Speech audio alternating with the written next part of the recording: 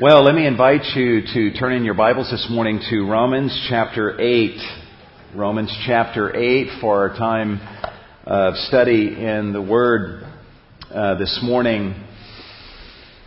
We're doing a verse-by-verse study through Romans 5 through 8, and as we continue in our study through this section of the book of Romans, we come this morning once again to Romans chapter 8, verse 19.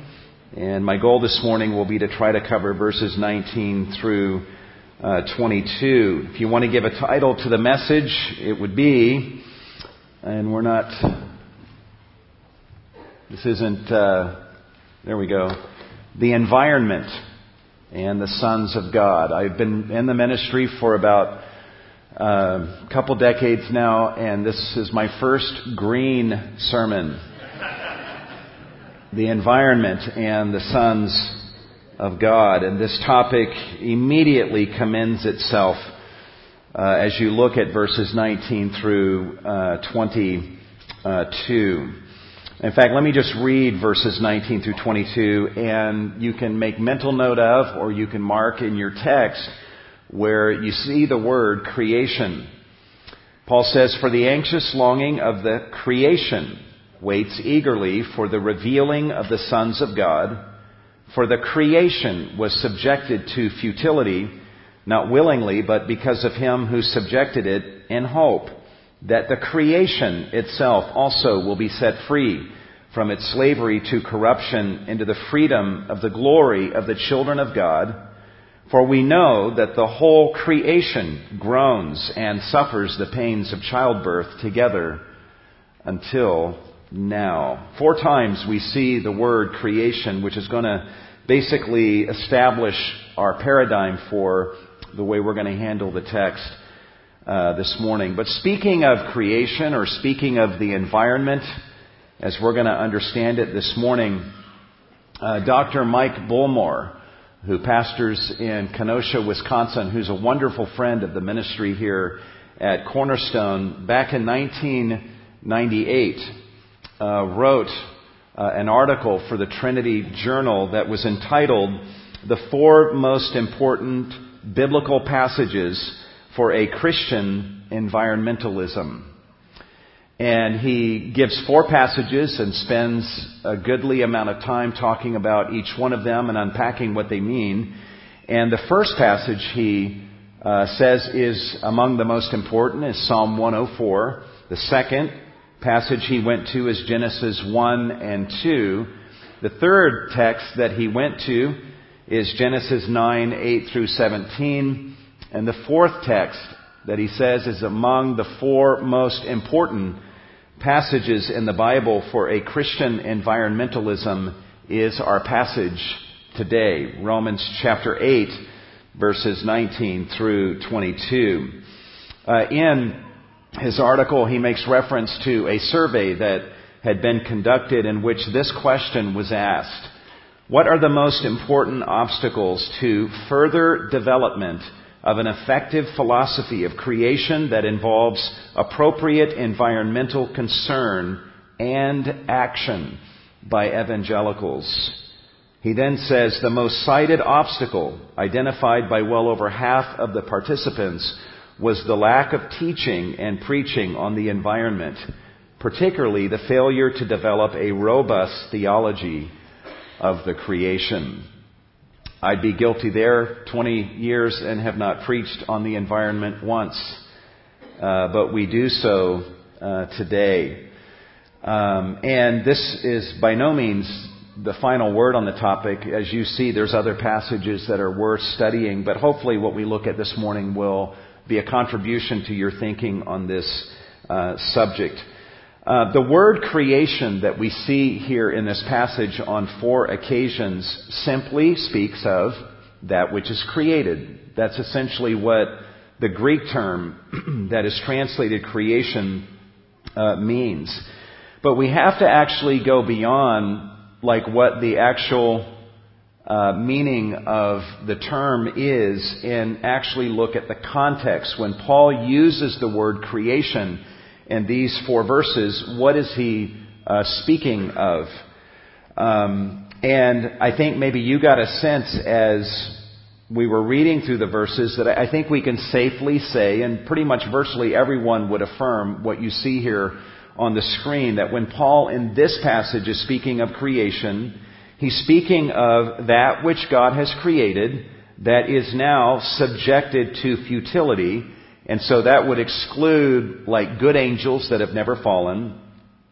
He's also speaking of that which was subjected to futility unwillingly, or the idea could be unwillfully. In other words, it was the part of God's creation that was subjected to futility through no fault of its own. And that would exclude who? All of us in this room. It would exclude Adam and Eve. It would exclude human beings. So when he's referring to creation, even though we are technically a part of creation, that's not what he's meaning when he uses the term creation. So whatever he means by it, it excludes good angels and it excludes human beings. And whatever he means by this term in this passage, it will experience deliverance from futility, and that excludes fallen angels. So basically, and we see Paul kind of doing a contrast, like whatever this creation is, verse 19, it's eagerly waiting for the revealing of the sons of God. So he's basically speaking of all of creation, all of the material and the physical creation apart from human beings. And that's what he's talking about in these verses.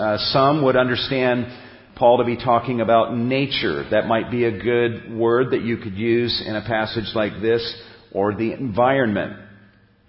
We can use the word environment. In fact, we're going to use that word in the way that we outline this sermon. But when you think of environment, you'll have to think large scope environment. You'll have to think of universal environment, the physical material universe that we find ourselves in.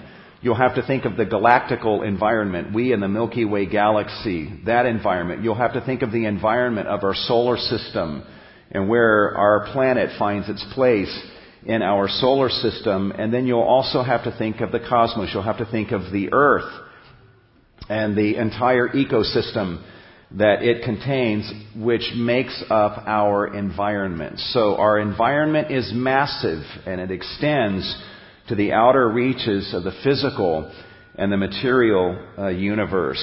And Paul, in this passage, shows concern and gives thought to the subject of the environment. This kind of raises the issue of environmentalism, and I know, guys, that there's a lot of things that are said about this issue. The environmentalist movement is a massive movement that is global in its scale. It has a massive impact on business, on economics, on government and regulations and what have you.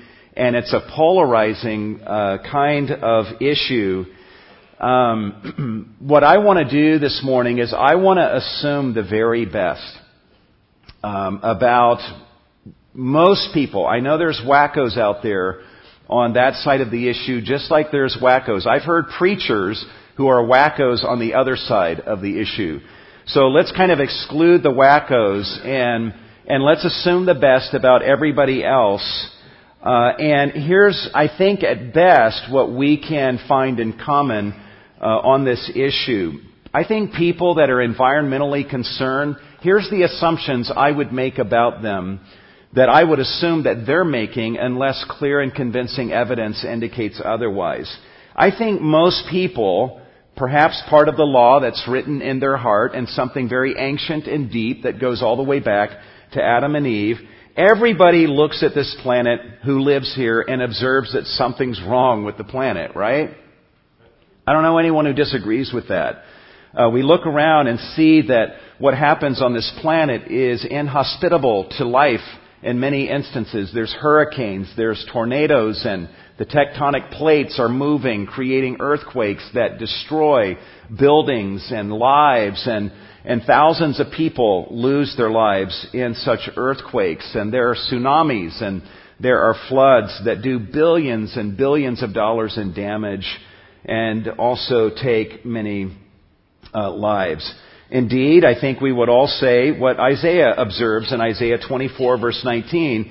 He says, the earth is broken asunder, the earth is split through, the earth is shaken violently, the earth reels to and fro like a drunkard, and it totters like a shack. Very good description. And whether people would use that language or even believe the Bible, I think pretty much everyone observes there's something wrong with our environment here on planet Earth. And I think also, secondly, that intuitively, people, even if they're not Christians, I think people intuitively feel that mankind is somehow responsible for what's gone wrong. They may not know what to do with that. They may have never read the book of Genesis or Romans chapter 8 to have a biblical framework to hang their hat on. But I think people basically have this intuitive sense that something's wrong here and somehow man is responsible. And then, thirdly, I think intuitively most people have a sense that earth needs to be delivered, and earth's deliverance or salvation is somehow linked to man in some way. I've actually heard from those that are anti-environmentalists who say this is arrogant to think that man could do anything that messes up planet Earth. But the Bible says we did do something that messed up this ecosystem, this planet. And we actually see in Romans 8 that the deliverance of this planet, of our environment, is linked to our own deliverance. This planet will not experience its deliverance from its brokenness until we, the sons of God, have come into our glory. That is the cue that deliverance will come to our environment. Now back to point number 2 here. I think people have an intuitive sense that mankind is responsible for what's wrong. But then, typical of fallen man, what we tend to do is we take our finger and we point away from ourselves at everybody else. And we'll find fault with everyone else. Man, why is the world the way it is? I know. And we point to everybody else rather than to ourselves. Occupy Wall Street featured at least one protester holding a sign saying, "The rich are wrecking the planet." So he's found what's destroying the planet, and it's the rich. I can pretty much guarantee you the guy holding that sign is not a rich guy. It's a guy who's pointing his finger elsewhere. People would say it's the capitalists, it's the business people, it's the rich, and what have you. And then there are people on the other side who actually would point the finger at the environmentalist and say, "You're wrecking the planet. It's because of people like you that there's all these regulations that force drilling for oil to be 50 miles offshore, to where if there's an oil leak, it is so cumbersome to try to get that thing plugged up." And so everyone's pointing the finger at each other when I think we do well. And the Scripture instructs us to do this, to point the finger at ourselves and see our responsibility in an ancient way, connecting all the way back to Adam and Eve, for our responsibility for why our environment is in the state that it's in. But there's some news here that might be a little bit depressing, but ultimately Paul gives a very positive and glorious perspective on the environment and kind of the symbiotic relationship that we as Christians have to the environment. This has been a long introduction, so we'll see how far we get through these 6 truths that we observe in this passage that give us perspective on the environment and what it has to do with us as Christians. Number 1, this is pretty much just derived from the definition of the term creation. The environment is the product of the creative act of God.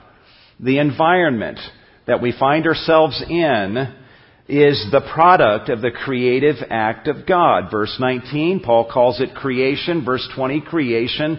Verse 21, creation. Verse 22, creation. And if you look up the meaning of this Greek term, you will find that what it means is it speaks of something that is the product of a creative act. It's something that somebody creates. And then that begs the question, who is the Creator? Well, Paul uses this exact word in Romans chapter 1, verse 25, and speaks of God as the Creator. So this environment in which we live, this planet, and the universal environment containing the sun, the moon, and the stars, all of this is in existence because God willed it to be in existence. He created it. It is not the product of random happenstance that it came into existence. This will be a major point of departure that you might observe when you are interacting with somebody on this particular subject. But this is a biblical world view, and don't let anybody tell you otherwise. There's a second truth that we observe in this passage regarding the environment and what it has to do with us as believers, and that is that this created environment anxiously awaits our unveiling as sons of God. The more I've thought about this point, the more touched I am by it. In Romans 8, verse 19, for the anxious longing of the creation. And that word anxious longing, as we've seen, is the idea of leaning forward, craning the neck in order to see. Creation is on its tiptoes, as it were, craning forward in order to see the revealing or the unveiling of the sons of God. In my son's biology class a couple weeks ago, they talked about plants and a thing called phototropism, which is the movement of plants towards light. And in connection with that, I would think of this as doxa, which means glory, doxatropism. All of creation is leaning towards that moment of future explosion of glory when we, as sons of God, come into our own. And so that ought to inform us even in our relationship with creation, that creation is for us. Creation is leaning forward, and it can't wait to see that day when we are revealed in glory. When we look at the sun, as it were, the sun, the moon, and the stars, and all of the creative order, all of that is leaning forward. It cannot wait for the day when we come into our own. That suggests to me friendship with the created order, which wouldn't surprise us because the created order of things was created by the God who saved us and who's going to glorify us. There's a third truth that we observe in this passage regarding the created environment and what it has to do with us as Christians, and that is that this created environment was subjected to futility by the sovereign choice of God. Hey, by the way, I should have said this a second ago. If you're really into the environment, and you really want to please the environment based on the point we just saw in point number 2, here's the best thing you can do that would make the environment the happiest, as it were. Put your trust in Jesus Christ. Put your trust in Him. The created order is anxiously awaiting the day that the sons of God who put their trust in Jesus are revealed in glory. Nonetheless, point number 3 that we observe is that the created environment that we're looking at here was subjected to futility by the sovereign choice of God.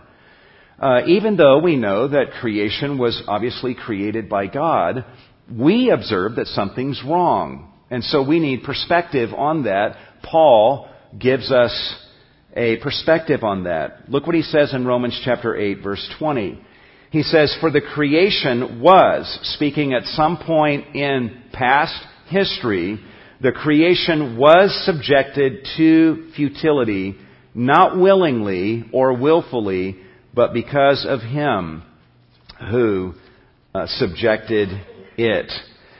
Paul is pointing us back to a moment in history that is further explained in Genesis chapter 3. And you don't need to turn there, but let me just rehearse a few of the details of the story. God had told Adam and Eve, of every tree of the garden you may freely eat, but of the tree in the midst of the garden, the tree of the knowledge of good and evil, you shall not eat of it.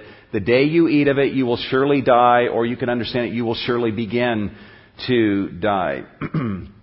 Adam and Eve disobeyed God's command, and they partook of that part of creation that He had said not to partake of, and curses came upon Adam and Eve. And we're not surprised that Adam and Eve were cursed as a result of the sinful choice that they made. But look at what else happens. In chapter 3, verse 14, we observe that the serpent is cursed. We're not surprised at that because Satan embodied the serpent and deceived Eve and led Adam into sin. But notice how God words this in chapter 3, verse 14. To the serpent, He says, "Cursed are you more than all cattle, and more than every beast of the field." What does that suggest to you? What it suggests is that the serpent is not the only member of the animal kingdom that was being cursed here. It was the most cursed of all of the animal kingdom, but He says more than all cattle, more than every beast of the field, which means all of animal life, all of the animal kingdom was being cursed by God and being subjected to futility. And then God speaks to Adam in chapter 3, verse 17 and 18, and He says, "Cursed is the ground because of you. Cursed is the soil because of what you have done." And then He says, "In toil you will eat of it." Now, in saying that, He's not saying you will eat dirt. That's not His point. Dirt or soil has all of the nutrients that we need in order to thrive physically. But for the most part, we can't just take dirt and eat that. Our bodies can't process whatever's in the soil that our bodies need from dirt or from soil. But plants are basically divinely created food-making machines that get planted in the soil, and they, as a factory, are able to draw the nutrients and what have you from the soil and repackage that in a way to where hanging at the end of a little leafy branch is a delicious, juicy tomato that's ready to be plucked and then eaten. All that came from the dirt. When God is speaking to Adam and says, "In toil you will eat of it," what He's talking about is eating of the plant life that draws the wherewithal that man needs to thrive physically. So this is a curse upon the soil and plant life that grows from the soil. And essentially, guys, in cursing the soil, that affected not only plant life, but also all of animal life, because everything ultimately comes from the soil. By the way, on this note, I'm a big fan of eating organic foods and, as opposed to processed foods and what have you.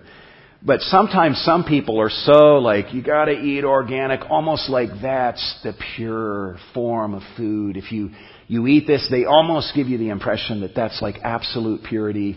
You're avoiding a lot of bad stuff by doing that. When the teaching of Scripture is that even a carrot that is grown in a fully organic way is cursed. It grows from soil that is cursed, and it is contaminated by that curse. I'm not saying don't eat carrots. Kids, don't use that with your parents. But just we need to realize that the curse is everywhere as a result of the fact that it comes from the soil which is cursed. And there are foods that are better than other foods, but all of it is affected and contaminated by the curse that God levels upon the soil. Now, Paul says here that all of creation was subjected to futility. It was subjected to futility. We saw what this term meant last week in terms of man being subjected to futility, and the book of Ecclesiastes unpacks for us what all that means. But technically, in this passage, he's talking about creation. The non-human part of creation was also subjected to futility. And this word could be understood as futility. It could be understood as frustration. That's a key word in helping you understand what this word means. Ultimately, it speaks of the inability to achieve the intended end for which it was created. And creation has been subjected to this futility. God created plant life in order to be eaten by human beings who would never die. Fruit being eaten by a human who later dies, that's not what that fruit was intended for originally. There's a futility there. As creation serves us, we die as a result of even the curse that's in creation. I think our minds can go in a bunch of places also. You think of the futility of creation. Trees that God created that are standing there for years and years preaching the glory of God. Those trees are hewn down and thrashed apart and processed into paper upon which pornographic images are printed that cause the stumbling of thousands. And whatever the ink that is used for the printing of those evil images, that is from creation, and it's being forced to serve sinful purposes. And trees and other things from creation are taken from the wild and are built into some pagan temple to the worship of a false god, or fashioned into an idol. How creation must moan over this futility of being used by sinful man in sinful and wasteful and evil purposes. It is subjected to futility in thousands of ways that we cannot even begin to recount in this message this morning. Also, it is subject to corruption, as the passage indicates, which we saw last week is the unending cycle in which conception, birth, and growth are relentlessly followed by decline, decay, death, and decomposition. And so, yeah, man experiences that. We talked about that last week. That makes sense because we're the one who made the evil choice in Adam. However, creation was not complicit in this. Creation was not guilty in this. I mentioned last week our dog is getting arthritis, and we're not sure. She's got a tumor growing out of her mouth and looking pretty pathetic as the weeks go by. But our dog, what has our dog ever done to deserve that? What command of God did our dog disobey? Now, our dogs disobeyed many of our commands, but our dog is innocent, and all of creation is innocent, and yet all of them are subject to futility and to this corruption that Paul is speaking of. And he says here, unwillingly or unwillfully. Lenski, the commentator, says man is evil because of his own guilt. The creatures have no guilt. Man suffers justly, the creatures unjustly. It is unjust in a sense that the creatures are experiencing this futility and corruption in response to what we did when they were not complicit in our guilt. But notice what the text says. Paul says that the creation was subjected to futility not willfully, but because of him. He's pointing the finger at God. Yes, it happened in response to man's sin, but ultimately, God is the one who made the sovereign choice to subject all of creation, all of non-human creation, to this futility and corruption. But how did God do this? Let's look at the fourth truth that we can observe here. This created environment, Paul says in this passage, was subjected to futility with an eye towards its future deliverance. God subjected creation to the same futility that man was subjected to, but when he did so with an eye towards the day when creation will be delivered with mankind, when the sons of God come into their glory. For the creation, Paul says, was subjected to futility. not willingly, but because of Him who subjected it, in hope that the creation itself also will be set free from its slavery to corruption. There is a day when God is going to save the environment. God is not only the Savior of sinners, He is the Savior of the environment. And when He subjected creation to this futility, He did so with an eye towards that day that creation would join us in this wonderful deliverance. There's a fifth truth that we observe here, and that is that this created environment will one day be ushered into the very freedom of the glory of the children of God. It's not like, we'll be glorified and creation, it'll be nice to watch us be glorified and creation is left behind. No, it's actually going to join us. Something of the glory that we will experience and the freedom from futility and corruption, creation will be ushered into that very freedom that will be ours. And so our destiny and creation's destiny are linked in a profound way.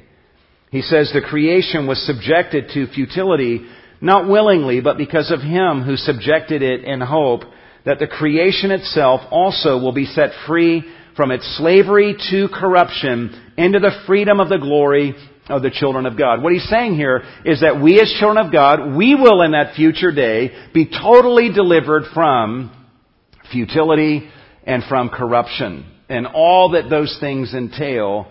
And when that happens, creation will be brought in with us to experience that same freedom from futility and from corruption. Our destinies are linked. The destiny of a believer and the destiny of the environment are linked in a profound way. By the way, after we are glorified, and 1 Thessalonians 4 teaches that at the rapture, when Christ ascends, He's going to rapture the saints who are alive and He'll fully glorify them. And at that same time, all the dead who have died in Christ will be raised from the earth and they're going to be fully glorified. God is going to raise their bodies from the earth, clothe their bodies with glory and immortality and life and strength, and their bodies will be rejoined to their souls that are right now in heaven, and we will live in an embodied existence through all eternity. There will then be a 7-year period of tribulation that will come upon the earth, and that will then culminate with the second coming of Christ. And when He comes, He's going to judge, Matthew 25, the sheep and the goats are going to be cast into everlasting darkness, but the sheep who are not yet glorified will be brought into the millennium. Okay? So there will be non-glorified believers who make it into the millennium, along with the rest of us who will be glorified when that occurs. But even those who will get into the millennium, who are not yet glorified, they will enjoy, get this guys, that when we come into our glory at the rapture, basically creation will not immediately be delivered, but it will experience a significant level of deliverance from the futility and the corruption that it now experiences. In fact, in Isaiah 11 and chapter 65, it talks about this measured deliverance that creation will experience, and even human beings that are not yet glorified will experience. Listen to what he says in Isaiah 11. And the wolf will dwell with the lamb, and the leopard will lie down with the young goat, and the calf and the young lion and the fatling together, and a little boy will lead them. So in the millennium, a mom will look out her kitchen and see her 4-year-old son walking around with a 500-pound lion and kind of manhandling that lion and hanging on it, and she'll just chuckle and, well, that's Johnny. It won't bother her. She won't be freaked out by it. Verse 7, and the cow and the bear will graze. They won't be predators. The bear will not be a predator. Their young will lie down together, and the lion will eat straw like an ox. The nursing child will play by the hole of a cobra. Imagine that in the millennium. A mom looks out her window and there's her 2-year-old right next to a massive cobra. And she doesn't think anything of that. And the weaned child will put his hand on the viper's den. Verse 9, and they will not hurt or destroy in all my holy mountain, for the earth will be full of the knowledge of the Lord as the waters cover the sea.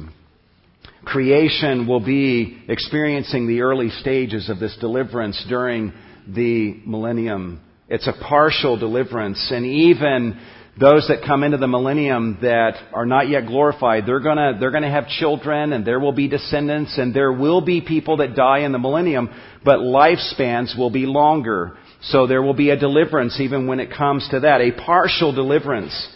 In Isaiah 65, it says, no longer will there be in it an infant who lives but a few days, for the youth will die at the age of 100. So he's saying there will be death in the millennium, but not like we know it today. If someone dies at the age of 100, they will be considered like someone who now dies at the age of 15 or 20. And the one who does not reach the age of 100 will be thought accursed. They shall build houses and inhabit them. They shall plant vineyards and eat their fruit. They shall not build and another inhabit. They shall not plant and another eat. Guys, you remember this from last week? Read through the book of Ecclesiastes.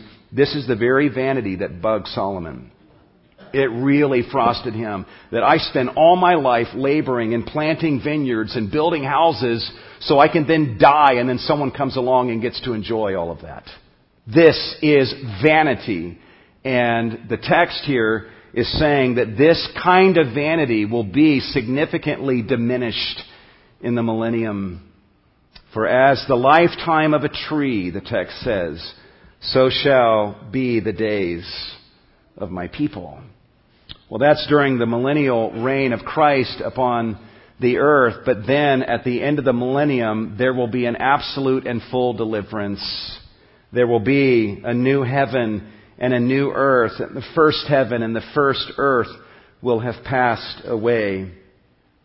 John says, and I saw the holy city, the new Jerusalem, coming down out of heaven from God, and He will wipe away every tear from their eyes. There will no longer be any death. There will be no longer any mourning or crying or pain. The first things will have passed away.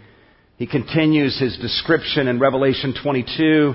And to make a long story short, look at verse 3 at the bottom of the screen. There will no longer be any curse. Absolute freedom for heaven and earth, for human beings, and for the created order of things, the physical and the material creation. There will be absolute and total deliverance from the curse and anything connected to it. And creation will join us in the freedom of the glory of the children of God. How does creation respond in the meantime? Here's the final truth. In the meantime, man, imagine how much creation must long for this. So in the meantime, this created environment groans and labors until this renewal happens. In Romans 8:22, Paul says, we Christians are clued into this knowledge. Those who don't know Christ don't know these things. They don't have this perspective. But we know that the whole creation groans and suffers the pains of childbirth together until now.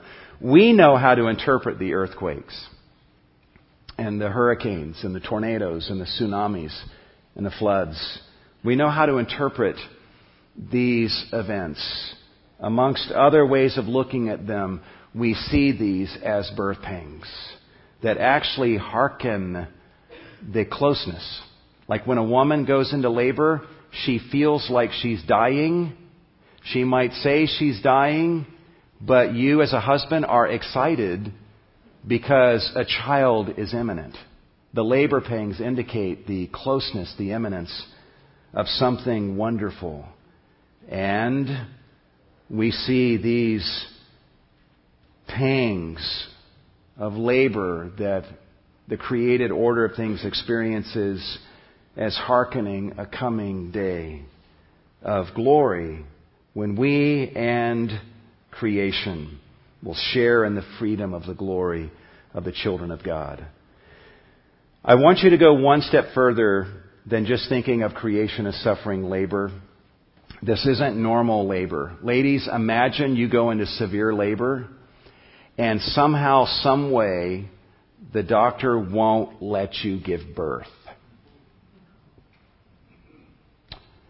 That's a horrid thought, even for me as a guy, and much less for you as a woman.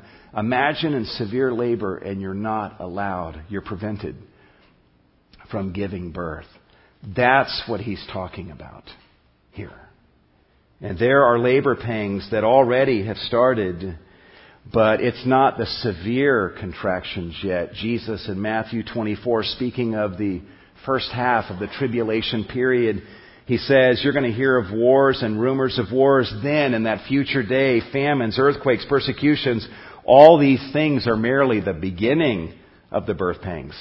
So in a sense, the birth pangs have started, but we haven't even reached, in a sense, the early stages of the severe contractions. And so there's more to come. There is mayhem to come. But we as believers have a way of looking at this. We know something that the world does not know. And this is part of the good news. Paul is unpacking the gospel here. And we are able to bring this good news and this biblical worldview to others. I would encourage you as you seek to do this and interact with others, as Francis Schaeffer has said, the church must not only be right, but beautiful.